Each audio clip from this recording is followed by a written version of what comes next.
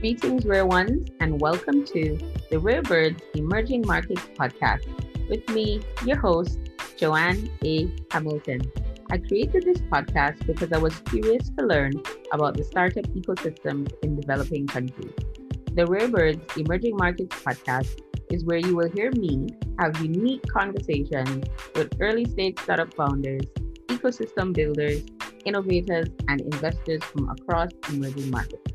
It is an opportunity for all of us operating in these countries to learn, share, and exchange experiences beyond our borders. Although complex and varied, there are more similarities than differences in the narrative. If you're new, welcome. Rare Ones come here to gain fresh perspective and insights into what is happening on the ground from the people who are creating shifts and driving the action. It is where they can connect through stories which are distinctive, honest, and relatable. Thanks for listening in, and I hope at the end you feel compelled to join our growing global community of Rare Ones. Hello again, folks, and we are now on Series 9 Education and Adoption Blockchain in Africa. This is the first episode, number 180, with Abbas. So, a little bit about Abbas. Abbas has worked on a number of product launches in the US, Europe, and Middle East. He spent 2 years in Paris working at Ledger, where he helped to scale operation revenues from 10 to 90 million. He also spent 5 years in Dubai in a product capacity at companies such as Careem, Stars Play, and Yahoo. He's now focused on a cars marketplace in his native Somalia called Gawarida. Abbas tells me this is a new time, new challenge, but the same heart and energy to make a difference. So, what are you going to hear in this conversation? You will hear Abbas and I discuss his background, career, and the tech landscape in Somalia. From there, we dive deep into the potential areas for blockchain usage in the country. Along the way, we explore the current infrastructure in the country, historical systems, culture, and how he believes these changes can be implemented. See you guys at the end. Welcome, Abbas, to the podcast. Thank you, Joanne. It's a pleasure to be on your podcast. Yeah, absolutely. So, Abbas, before we jump into the conversation of the potential of blockchain technology in Somalia, can you tell us just a little bit about you, where you're from, how you grew up, your life, etc.? Just the background story. So I'm from Somalia, but I studied abroad for most of my life, and I come from a family of business and entrepreneurs in Somalia. So I've been going back and forth throughout my life. So I'm not a full diaspora. Um, and in the last kind of 15, 20 years, I've been working on technology and all variety of technologies in California, in London, in Dubai, Paris, and now trying to roll out some ideas in Somalia. Right, right. Now, having looked at your bio and you just mentioned it briefly, you've had an extensive career. I mean, you've worked for some really big names. I saw Ledger, I saw Careem, which I think Careem is like similar to Uber or Didi, right? Actually, Uber have acquired them. Oh, So, but they do. okay. Okay. Yeah. So Uber have acquired the biggest acquisition of a technology company in the Gulf. Wow. And I also saw Stars Play and Yahoo. So can you just tell us a little bit about your career in terms of those companies and what you were doing whilst you were working there? So actually, the way I got into technology was, reading a really good, interesting book about the future when I was kind of studying economics in London. And I was always into computers and hacking and just doing little things, programming on the side. And so that's when I decided to really make a change from working in finance to technology. So I started doing evening classes, master's in computer science. And so I graduated, and my first job with a French startup. And it was quite different to what was going on at that time. So I took a massive pay cut, and that was an e-commerce price comparison company that basically compared prices, the first one, and it grew very, very rapidly and got acquired by Yahoo 5 years later. And we exited at almost $1 billion in 2004. And as they say, the rest is history. And at Yahoo, I was there for 10 years, and it's really, really good to be working at one of the first truly global internet companies in the world. And there I did a number of product roles and operational roles, but mainly product. And really, I got to understand how the difference between a small startup to a big technology company with deep pockets, and with variety of vertical product lines, just purely instead of purely playing an e-commerce site. So that was quite good, and I got to learn a lot of people and a lot of things. And then subsequently, I went and did a variety of different technologies, and you just kind of grow from there. You get used to changing lanes because technology is very fast moving. So once you have the kind of the wired way of doing things, you have ex-colleagues, you read a new technology, you get excited, and you want to try it. And that's what I've been doing, from mapping to local search to on-demand economies such as taxis and on-demand videos, and then fintech, working for Ledger into blockchain technologies and really understanding all about that. And that was really an eye-opener. And obviously today, as you can see from Bitcoin prices and blockchain, how it's impacting the world, it is really truly revolutionary. And I knew nothing about this technology 7 years ago. Yeah. And today, I'm in it. So what will come in the next 10 years, I don't know. But so far, I'm enjoying the ride that I did there, and so it's good. Yeah, definitely exciting. And I mean, Ledger is one of the biggest names now in hard wallets. So that's a good place to start off to learn about blockchain. Ledger. Yeah, absolutely. Pretty exciting. Yeah, absolutely. And the whole element about digital currency is security. And once you know uh, do that very, very well, and you can build everything else around it. And Ledger is the number one kind of brand for digital security. Yeah, definitely. And they have a school now. They're educating people. I've been checking out some of their videos online. They're doing some really neat stuff. I guess to get those new persons that are going to be onboarding and learning about crypto. So yeah, they're evolving. It's cool. Yeah. Okay, so now I want to talk a little bit about your current entrepreneurial venture, which is it Gawardia? Again, if I pronounce that incorrectly, let me know. Okay. Gawarida. Yes. Okay, Yes. cool. Yes. So tell us a little bit about that. So Gawairida is an online marketplace for that sells cars, tuk-tuks, and motorcycles. Basically, that whole economy is informal in Somalia, and we want to take it online, and we want to take it online and just push it across. So we charge people for a flat fee to advertise for 30 days. Okay. And we are integrating right now as we speak the local mobile payment. Right. So people can pay with their mobile payment. So it's called EVC. Okay. And then Dahabshir is another big player.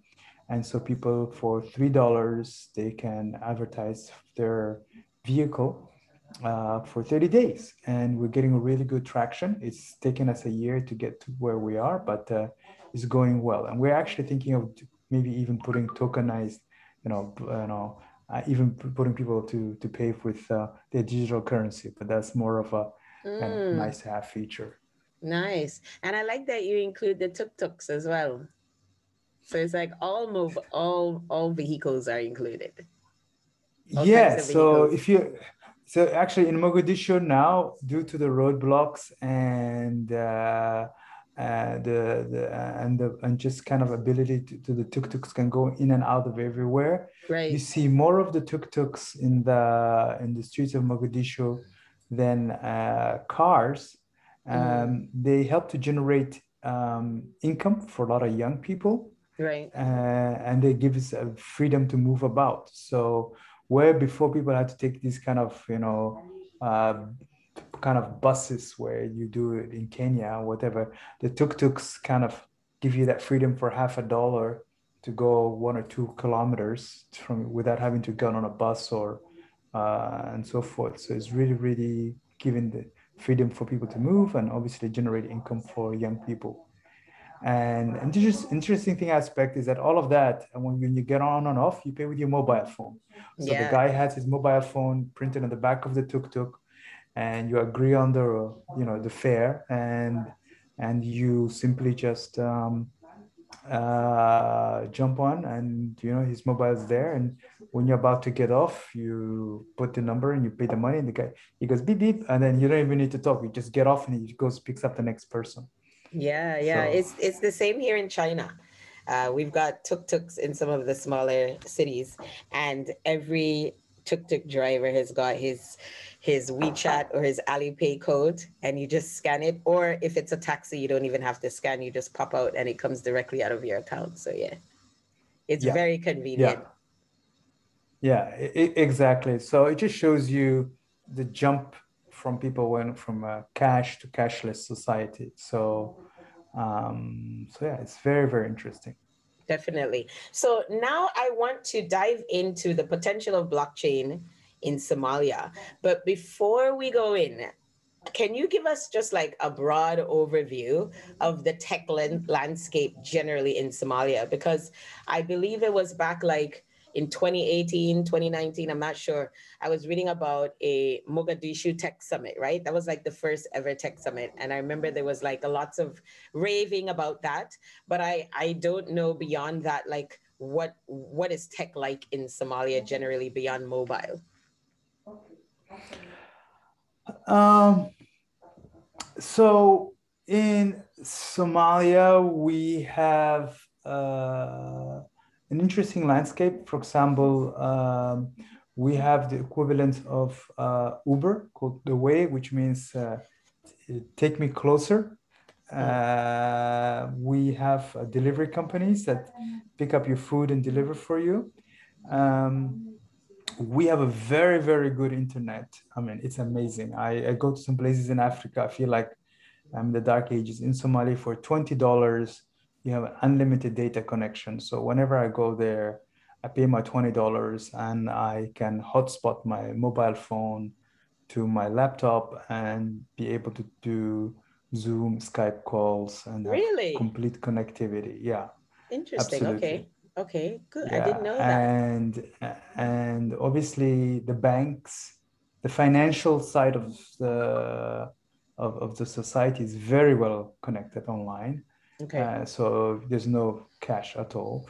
And for example, the tuk-tuks, I give you an example. Mm-hmm. When they have to pay like I think $15 a month for road Mm. tax and basically you have a policeman and he has a smartphone and he just puts in the license plate number and boom, he can see if this guy has paid his $15 up to date or not. If not, he gets pulled over and he has to pay these $15. Mm. So there's a lot of elements that the governments are starting to use technology to drive things. Mm. So for example, when you register your business, they just started to do this. You do it online. So if you want to license your business, they're starting to do that. So it's just a matter of time before they adopt more things, purely because we're starting from a white sheet of paper, right? After 30 years Blank of sheet. civil unrest, Yeah. yeah, blank sheet. You have everything to choose you need to do, and you choose from what's easiest. And so, once you're connected, everything's online.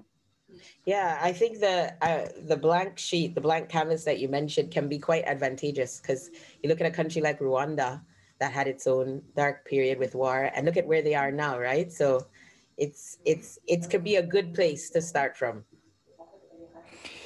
Yes, I mean Rwanda, Paul Kagame has done an amazing job in attracting, really under his leadership, he's really taken the country, attracting Facebook and all these companies and investments, and he's got a really good plan for the people of Rwanda, and they are doing a really, really good job. On the contrast, in Somalia, we're still not out of the woods yet. We have a semi kind of official transitional government. We are trying to move towards to more stable. We have Al-Shabaab. So, but every administration is getting better and things are moving in the right direction. So we're not in the Rwanda kind of where everything has ended and you're moving to places. Somalia is still in a transition from a failed state to a proper government, and it's close to it right now. I think now is better than any other time in the last 30 years. Okay. And with respect to blockchain, are there any current blockchain regulations in Somalia at the moment? No, there is no regulations. Not because the government is not interested, but because they have a lot of other challenges and issues to solve, right? Right. I mean, if you think about it, there's a lot of challenges there.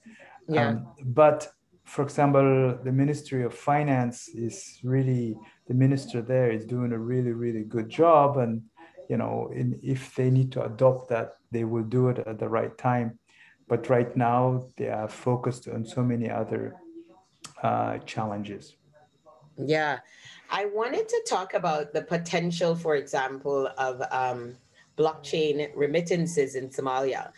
And the reason why I'm bringing that up is because I learned about this system in Somalia, Hawalas. Is it the Hawalas system or something like that? Yes. Yeah. Can you speak to that a little bit? So Hawala system is informal way of sending money. It's used in Somalia and the Middle East, all the way up to Afghanistan. And it goes back a few hundred years, an informal way of sending money through trust and personal kind of knowledging and so forth. So, and it works very, very well. But Somalia now has moved from Hawala to much more automated. And why is that? Because since 9/11, the West have put a lot of pressure because Hawala is not really traceable, right? And so it's open to AML, anti-money laundering. So the Americans, the British, and other institutions have put pressure on these entities that really were agents who transfer money to you to establish much more traceable. So now you have to provide your passport, they connect you to the mobile phone, and now you get an SMS when the money has been collected. So now they've put a layer of technology and tracking, and then you have an account, you can deposit the money, you can transfer. So it started during the Civil War as a means just to remittance money from abroad to the people in Somalia, to now being in an ecosystem within the economy, where you pay goods and you save and you borrow. And so they build a whole kind of financial systems around it. And so the telecoms and the money transfers have now become banks.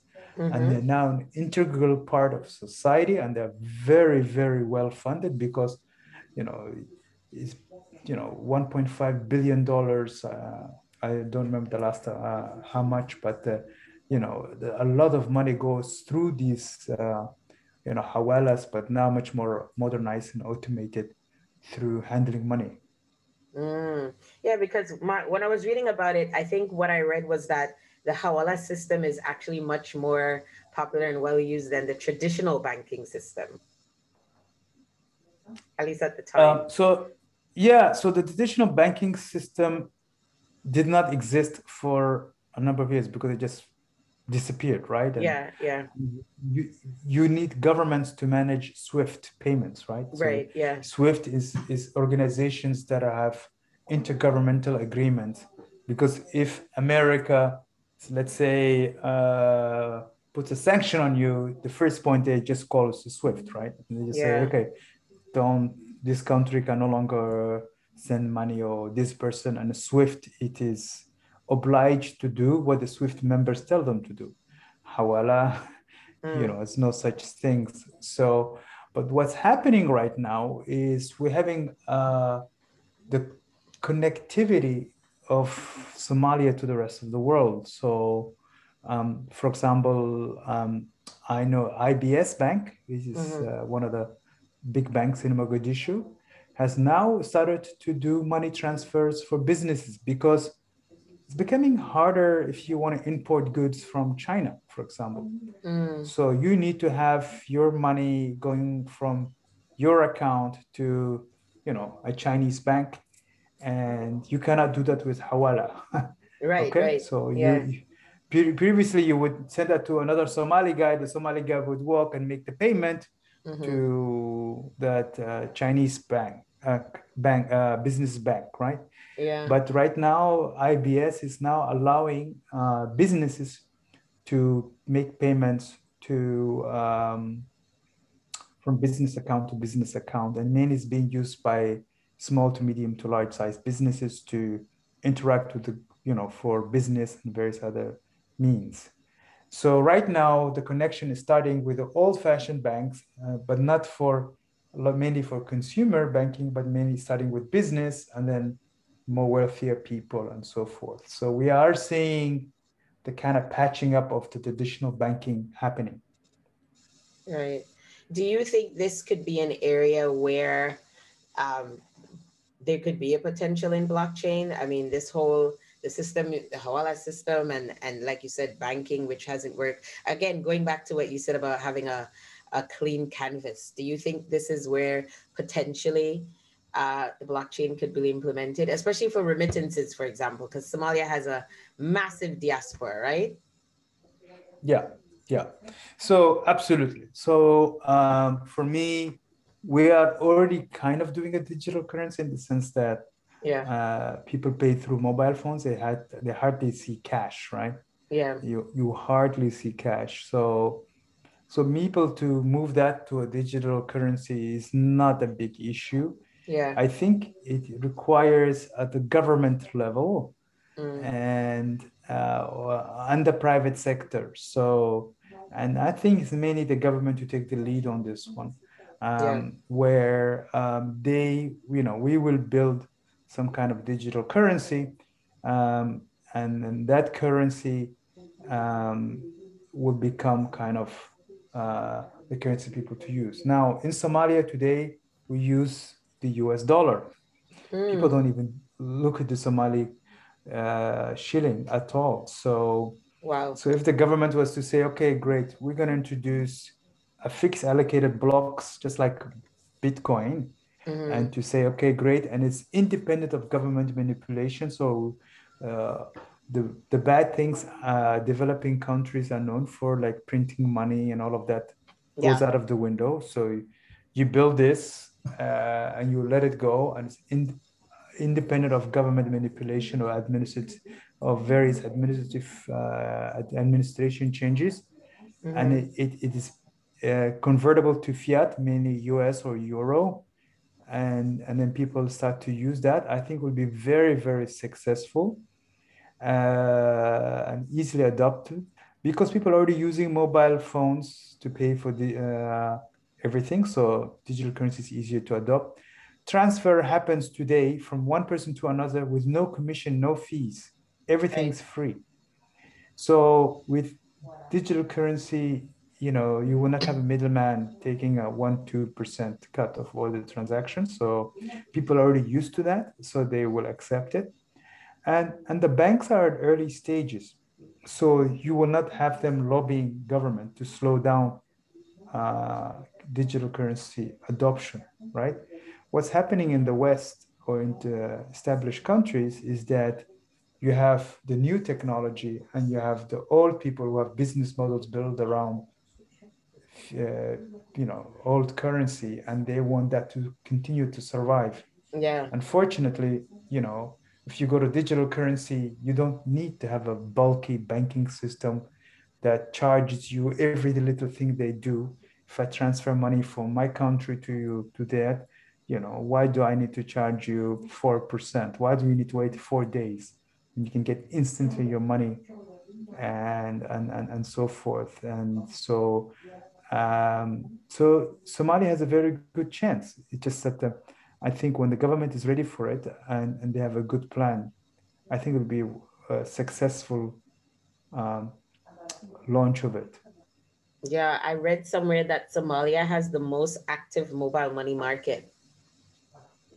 Absolutely. I Yes. had no idea that I didn't know anything about that. I was really surprised. I think the transactions are like close to 2.5 billion or something like that. Like it's a lot of money Yeah. being moved. Yeah. And once the government adopts digital currency, then you have things like revenue collection, right? You can increase your tax base because all of a sudden the government is able to imagine you have a business and you're given an ID, and then every time you have a sales, you do value added tax, the government can collect that immediately, right? So a country that is very poor, that is dependent on aid and support from, mainly because they don't collect taxes, right? In Somalia right now, the government does a lot of tax collection, let's say at the port, people, when things are being imported, because you can capture those goods easily, right? But when people buy and sell within the city, it's very hard to do the revenue collection, right? If you own a property and you got to pay tax on that, very hard to collect. Service is very hard to collect. But once you have a digital currency and every business is registered and every transaction is going through mobile or digital currency, the government then is able to collect a small fee for every transaction and increase the tax base and become independent and deal with a wider crisis, where right now the government budget is supported a lot by aid and international donors, which is not good for doing your own policies and being independent of foreign influence. Right. Do you think, or do you believe rather, that something like, say, a Bitcoin payments app would work in Somalia and completely replace mobile money? Do you think that would be a possibility in the future? Yes. Why not? Absolutely. The moment people understand and then you have the bit of the trust, it should work. The other element is the current mobile payments work very, very well on featured phones, right? On the old Nokia phones. So you still have a quite considerable part of the population that uses featured phones. So they don't have a smartphone. Okay. So you need to make sure that whatever you build is able to work on a very simple phone without a smartphone that might require biometric or whatever. Right. So it's still, because right now most of the things you put a 5-digit code and you 4-digit code and off you go, right? Right. It's a very simple SMS with a security layer on it, and it works. It's OTP and it works. Interesting. And so you can't tell us, say, about any particular use cases at the moment, but could you tell us where you think best the Somali, for example, government, as you said, it would have to be pushed by the government, would be able to best implement the blockchain? Would it be, for example, in voting or in logistics or healthcare or insurance or any of those sectors? I think verification of identity, it is the biggest win. It's the lowest hanging fruit. Okay. Why is that? Because Somalia right now is trying to get out of 30 years of failed state. Mm-hmm. And the current government is not based on one man, one vote. It's based on a formula called 4.5. And that is a temporary way before you can get to one man, one vote. And that is basically based on the four main clans who select the MPs, and those MPs vote for the president, which means that it's really open to abuse, because all you got to do is buy your, potentially, buy your, if you have enough money, you can buy the vote. Or the people don't actually vote, right? It is the clan elders and sub clans then who would nominate someone to be a member of parliament, and that person would then will vote on behalf of the people that represent the president of Somalia. Okay. And this is right now what's causing a very big problem right now. We are where the current president's mandate has ended, and there's a big argument. What should have happened was that they should have had one man, one vote, and there's a lot of other politics in it. So imagine that you had verification of identities for every man, woman, and child in Somalia. It means all of a sudden you can have elections. You would no longer have elderly clans who might not be in the overall interest of reflecting the young vote, the young people's voice, because in Somalia, 75% of the population is less than 27 years old. Yep. Okay? Yeah. People are less and less thinking in clan ways, but they're thinking national level, and they might want to vote for someone who they like. And so the old ways, whilst it's a tradition, might not be the best way going forward. So if you had verification of IDs based on blockchain, and then that removes fraud and clarity, you can bring in a better elections. And this would make things a lot easier. And then that, on top of that, that will bring security, because at the moment in Somalia, if you have a checkpoint in Mogadishu because of Al-Shabaab and social some bombings and whatever it is, and if you had ability to check everyone who they are at the checkpoints, then you eliminate some of the bad apples.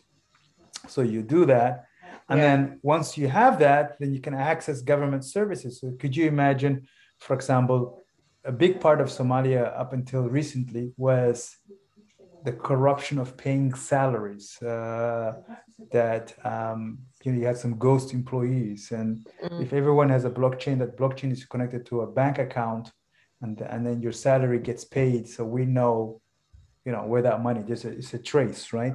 Yeah. Right now, the government has gotten much better. They've eliminated the wastage of salaries. It's much, much better, but it's still a long way to go. They started with the military, they started with the ministerial levels, they started with the government civil servants, but they still got a long way to go. You have teachers, you have street cleaners, the government is so much involved in the economy that making sure that every dollar is spent properly and goes to the right person is critical.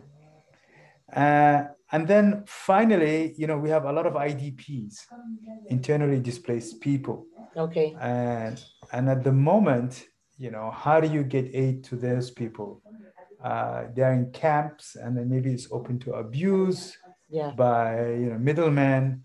And imagine that you can get to that poor, mother and her two children. She can get her aid directly to her through blockchain and through her identity, and she can spend that on vital food and shelter and everything else she needs for every day. So it's so once you start with the verification of identity, really you have a lot of knock-on effects even before you go to digital currency. I think that's the most important thing you can do. In the case of Somalia, that will really change the landscape of the country, where things would take 10, 15 years. With blockchain, I think it can take 5 years or 4 years.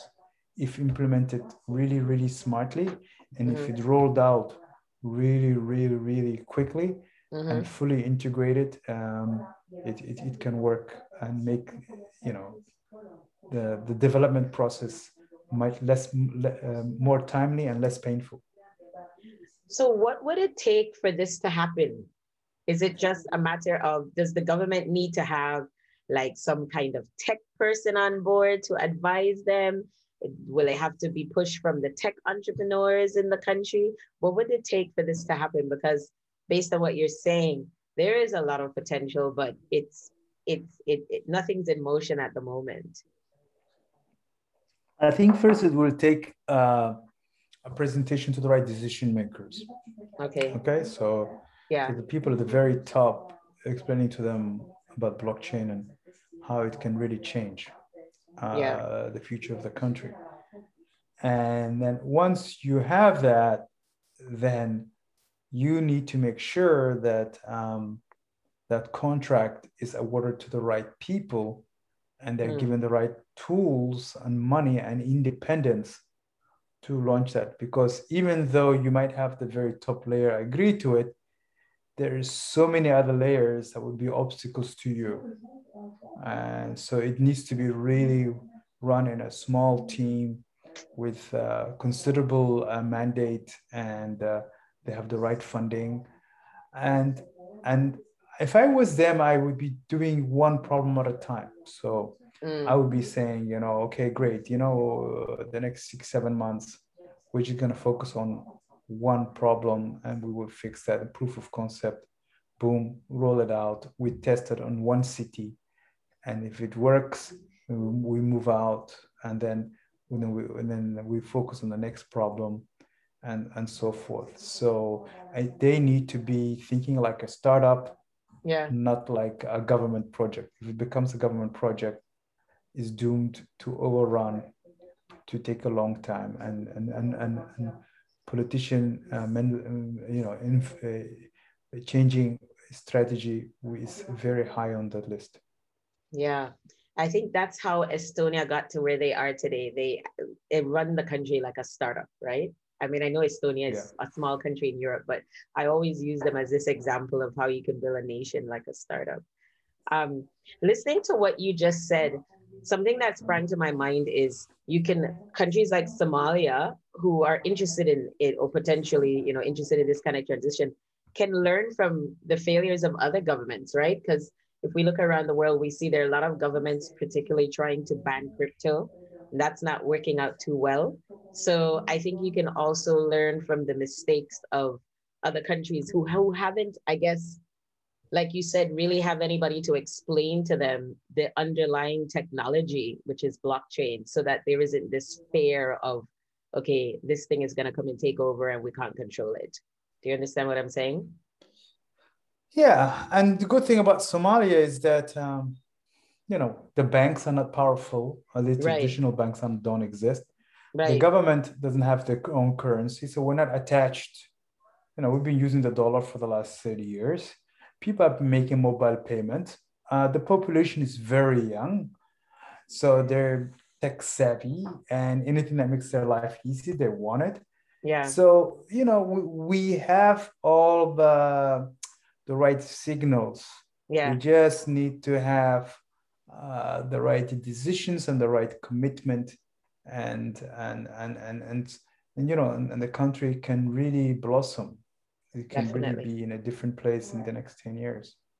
Well, I hope it does in our lifetime. And final question I have for you. You have been involved you have so much experience. You've been involved in so many things. You're a serial entrepreneur.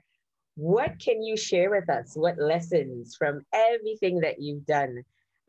You know that our audience are all in emerging markets, all in early stages of their businesses. So what lessons would you like to share with us, or words of advice as we journey along? I think the one thing I would say is that hard work and education pays off in the long run. Yeah. And stay fast on learning or doing something really, really well. So in my case, I stuck to technology and I do everything around technology. And I worked really hard and I studied and I'm keeping abreast of the developments of technology. Right. So if you're passionate about making coffee, then, learn everything about it, believe in it, stick to it. And, eventually you'll get so good, you become an expert at it. Right. Places in a developing countries, the opportunities is limitless. There's opportunities everywhere, purely at the stage of development. So, for example, I'm about to launch a motorcycle business in Somalia. In the next Wow. 2 months. Nice. We're designing our own motorcycles. Very cool. If I was to do that in France or in the UK, it's done. I mean, you already have market players. The market is big, and it's very hard for you to bring, unless you bring in electric motorcycles and very, very niche or whatever. It's so hard. But in a developing country, like in the case of Somalia, what I'm looking to do, there are small players, but still a lot of room for someone to come in and do their own ideas, and you have a very good chance of success. So the other thing is that, if you focus and work hard and do whatever you are doing that you're passionate about, the opportunities in your country, it's great. You don't need to go to the West. You don't need to go to China, To China. or whatever. Yeah. that is the next big thing that's coming up, apparently. Yeah. But you can learn from them. You can look at how they do things and There's implement locally. There's a But lot. the days of now, you're getting reverse migration, right? So you don't need to immigrate and live in America for 20 years. Yeah. So if you're Nigerian, you're far better off staying in Nigeria and trying to do some really funky stuff in Nigeria. Yeah. Because the world is so small now, it's very well connected. You can raise money, you can do your ideas. Governments are becoming more business friendly. The population is growing. Africa are becoming more urbanized. And so you have a very good chance in your backyard. And that's why, for example, I'm going and spending a lot of time in Africa for the last 3 years. Yeah. Purely because I feel that the window of opportunities is very, very strong. Yeah. And now, but nevertheless, you have a lot of problems, a lot of barriers. You have to get through lack of legislation, security issues, all of that. But you don't let that stop you, because if you really truly believe in it, you can make it work for you. And by doing that, you become part of making your country, your economy, your people better, because you're bringing in something that makes people's lives better and easier. And if you do that, you're part of the whole ecosystem and upwardly lifting. Yeah. And ultimately, there is no place like home, right? Yes. Despite yes, all the challenges. Yeah. It's good that when I see the sunrise and sunset in the mornings, and then I always go to the beach on my last Friday before I come back. And I always say to myself, this white sand, this is so beautiful. I mean, the food is fresh and everything. So there's no place like home. And we need to take care of it as well. So that's another thing. We just need to make sure that we do the right type of development, sustainable development that works well. Absolutely.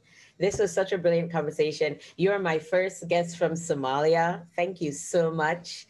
I have been wanting to get a guest from Somalia on the podcast for such a long time. I'm so grateful that you came on and you spoke with us. And this is a really unique conversation in this series, because everybody else has been talking about how blockchain is currently being used. But Somalia is a country where there's a lot of potential, and there's a lot of other countries with potential too. So this is a really important conversation in this series, so people can see that there's a lot of possibility. Absolutely. Yeah, I agree. And thank you for reaching out and being the first Somali that you spoke to. Hopefully not the last. No, not the last on the podcast. I hope not. And hopefully we can have a chat about when there's a really a sizable blockchain implementation in Somalia, how that's impacting the people of Somalia and the world.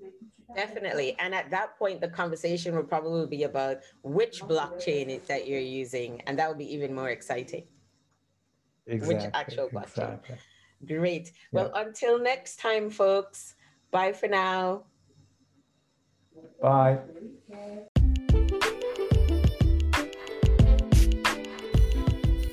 That's it, folks. We've arrived at the end. If you enjoyed this conversation, please share it with a friend and write a review so that we can continue to reach others. Please make sure that you read through the show notes to get Abbas's complete bio as well as to find his contact details. Don't forget to subscribe to the weekly news and newsletter and visit the website at www.rarebirdshq.com. I'll see you next week for episode number 181. Bye for now.